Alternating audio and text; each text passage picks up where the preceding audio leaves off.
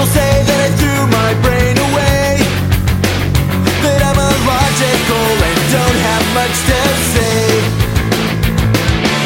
Some people say that it's foolish to believe in what we cannot say. Some world is saved. All that I can do is listen to you. All that you can be is that you'll say. Well, thank you again for joining me on this episode of the Freed Thinker podcast. As always, I'm your host, Tyler Vela. On this episode, I'm going to be replying. It's going to be a pretty short episode. I'm just going to do a couple quick comments, replying to an episode that Leighton Flowers did over at Soteriology 101. Responding to my previous podcast episode dealing with the fragility of libertarian incompatibilism, and he made some comments there that I want to respond to. So as always, if you like this content, why don't you subscribe to the podcast? You can always become a sponsor by clicking on the Become a Sponsor link.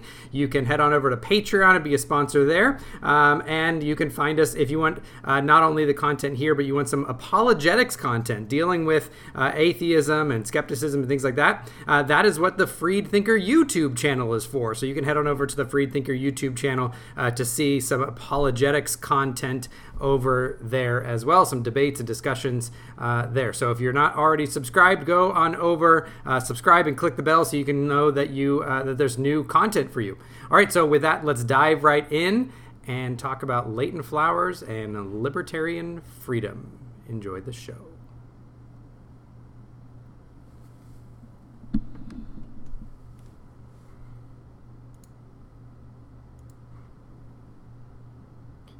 All right, so based on my episode that I did dealing with the fragility of libertarian incompatibilism, Leighton Flowers over at Soteriology 101 gave a response episode to it, and people wanted me to reply. It's been a little bit of time. I'm just now getting back to it. My computer was actually out in the shop for like almost 2 months because apparently those little spinner helicopters, those little flimsy plastic ones that kids spin in their hands, if one of those comes in contact with the touch screen, apparently they're strong enough to knock out an entire touchscreen, and since I have an all-in-one, my entire computer went in. So I've been away from this for a little bit, trying to catch up and get some new content out for you. So it has been a while since since he put his episode out, but I will put a link in the show notes. So what did I think of his response?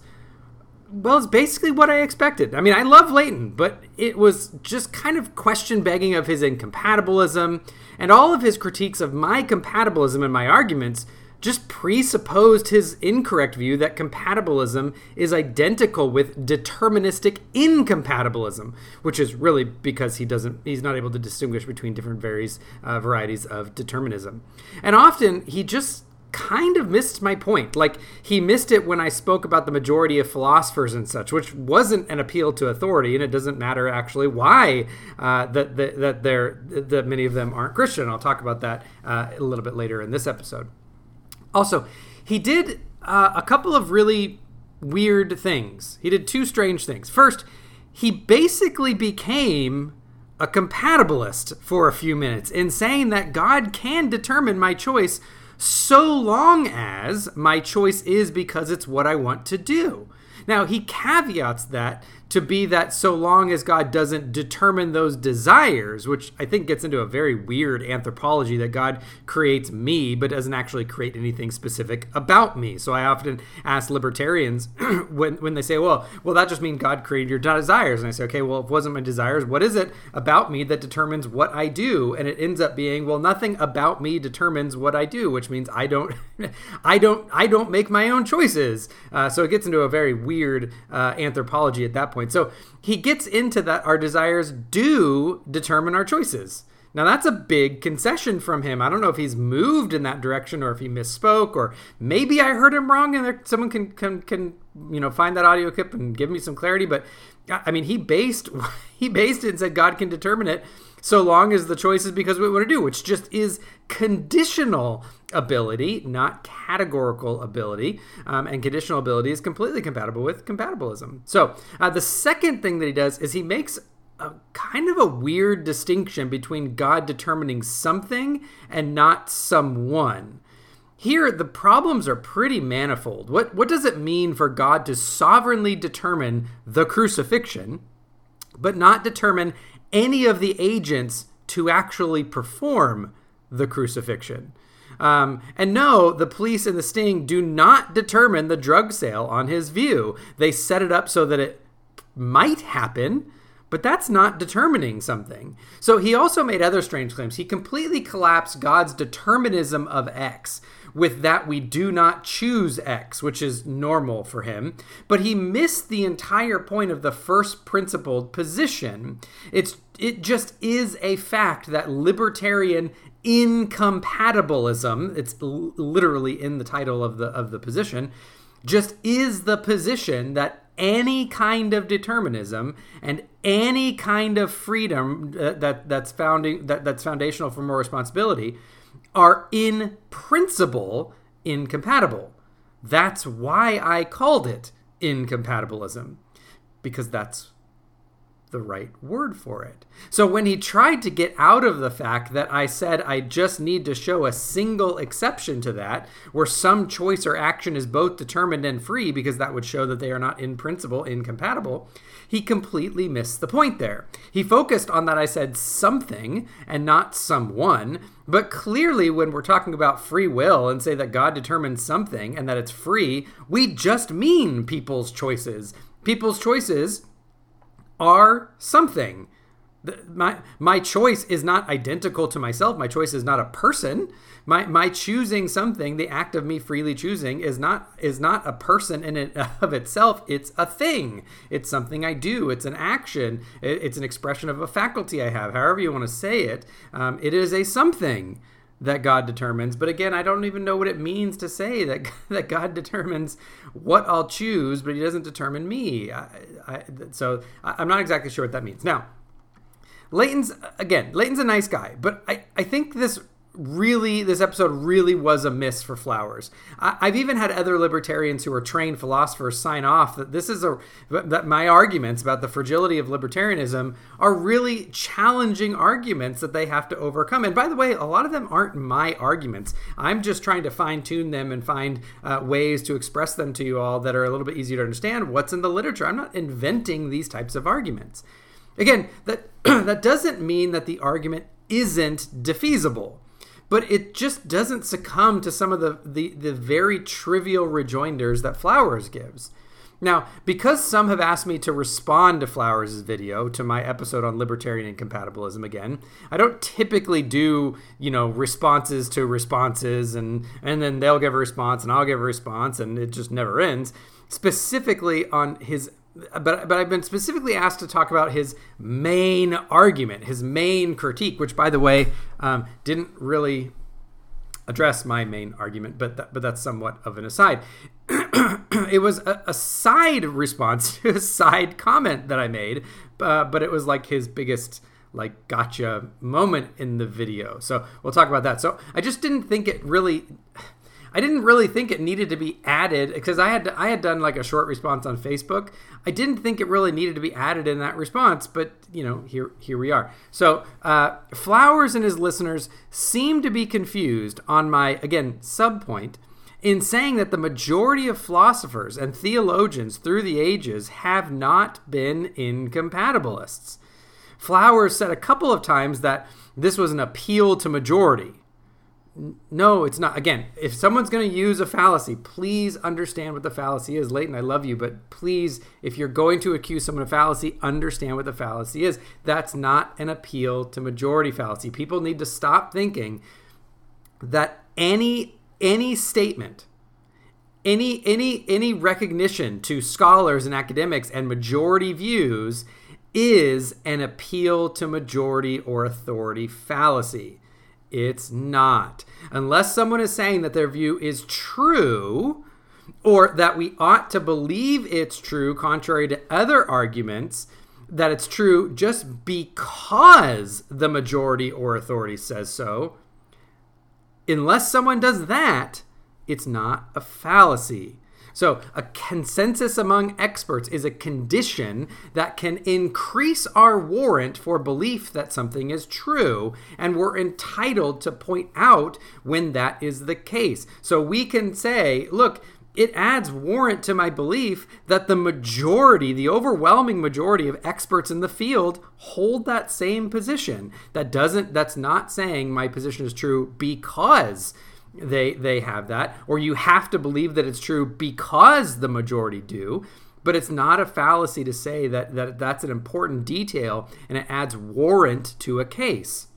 It's not a fallacy when it's used that way. So we should stop using fallacies when we don't know what they mean.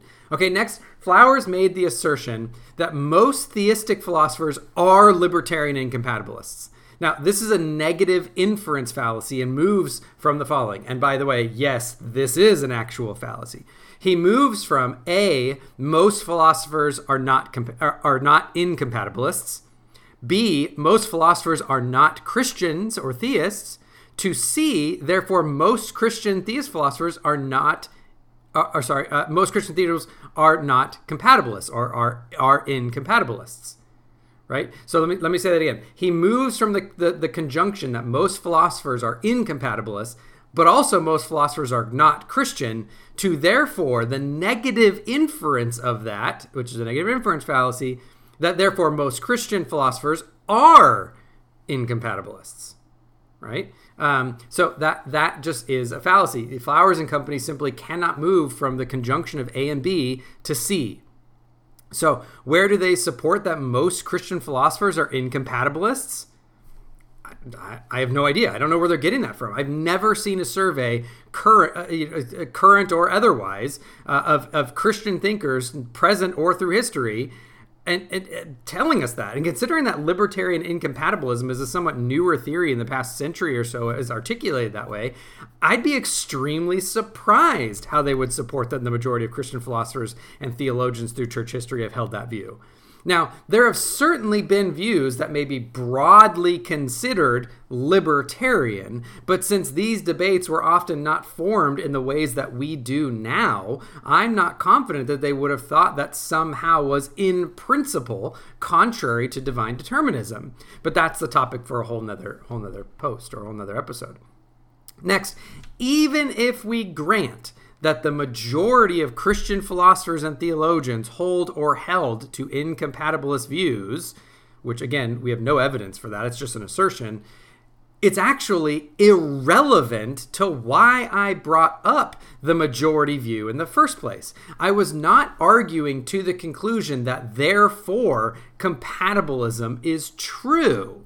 Right? I wasn't saying because it's the majority, therefore compatibilism is true. Again, that would be appeal to majority fallacy. My only point is that considering the fact that libertarian incompatibilism is a principled position, something I think Flowers also didn't, again, I don't think he grasped that it's a principled position. Their burden of proof is to demonstrate without begging the question that all concepts of determinism and all concept of freedom and responsibility are in principle contradictory. That is, there can be no free action whereby it's both determined and freely chosen in a manner sufficient for moral responsibility. The whole point of my episode was to show that if we can provide even one exception to the principle, then that position is falsified. This is why I said it's fragile, because all principled positions are fragile and can be falsified by a simple single exception. Now, because that's their burden, I merely was stating that they cannot presume that there is a principled contradiction and argue then from that presumption. That's to beg the question. They have to demonstrate it. That is why I brought up the majority of philosophers, because the majority of experts trained in philosophical disciplines do not see a principled contradiction between any and all forms of determinism and any and all forms of free will sufficient for moral responsibility. That's all that I need for my point to go through. It does not matter if 100% of philosophers were atheists or theists or deists or whatever. Their worldview is irrelevant to the issue I was addressing, because if a single exception could be shown where something could be both determined and freely chosen sufficient for moral responsibility, the view is false. That is a worldview neutral question, as much as worldviews can be neutral in the narrow sense.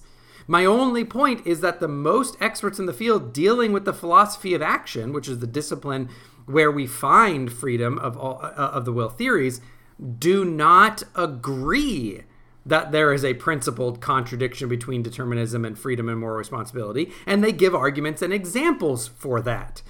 Again, it's like 65% as of the last survey of professional philosophers are compatibilists. Only something like, I think it was like 13%, right? There's other views in there too, were libertarian incompatibilists. In fact, there were as many determinist incompatibilists, hard determinists in professional philosophers as there were libertarian incompatibilists. They're just radically minority positions. So there are plenty of people who have no problem understanding that there is some form of determinism that is compatible with sufficiently free actions that's sufficient to ground moral responsibility. So therefore, again, this is why I was bringing it up. Therefore, the libertarian incompatibilist must prove that there is this incompatibilist. There's this principled contradiction between determinism and any type of freedom. They can't assume that it just is an quote-unquote obvious fact or true by definition or some other such special pleading rhetoric.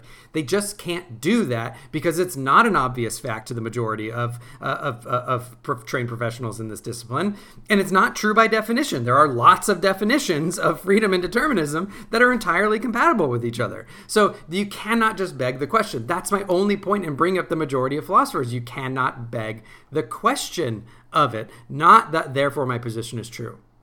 So I hope that made sense. I hope you enjoyed this episode and my previous episode dealing with libertarian freedom and again why the free will argument is not, or free will theodicy is not a good argument. I address some of that there. I talk about some of the reasons not only do the majority of philosophers they don't find this principled problem, they're not incompatibilists, but also that when incompatibilists want to say, well, it's an obvious fact, it's true by definition, it's just the folk view. No, it's not. Again, I've given study after study showing that it's not the folk view. It's sometimes the folk view, and it's sometimes not the folk view. The folk view isn't a view. It's complicated. It's very, very complicated. And the same people will give different answers and have radically different intuitions depending on how the questions are asked and what type of questions and what type of situations, and if they're thinking about it in the abstract or if they're thinking about it in concrete examples in their own life. It's wildly more complex and nuanced than just, well, the folk view just is libertarian incompatibilism. It's not. You need to stop saying that. So given that was my point, Flowers' comments, similar to his comments about most else of what I said, simply missed the whole point. And thus he came up with just kind of fistfuls of straw again on nearly every response he gave to my episode. Again, I love the man, but I think he really should go back and try to listen to understand first before listening to just give objections. So hope you appreciated this episode. If you have any questions, comments, concerns, commendations, or condemnations, please feel free to reach out to me at freedthinkerpodcast@gmail.com. You can find the blog, freedthinkerpodcast.blogspot.com, or why not join the discussion? Come on over to the Freed Thinker group page on Facebook or the discussions that happen over at the videos at the Freed Thinker YouTube channel. Again, thank you so much. Good night and God bless.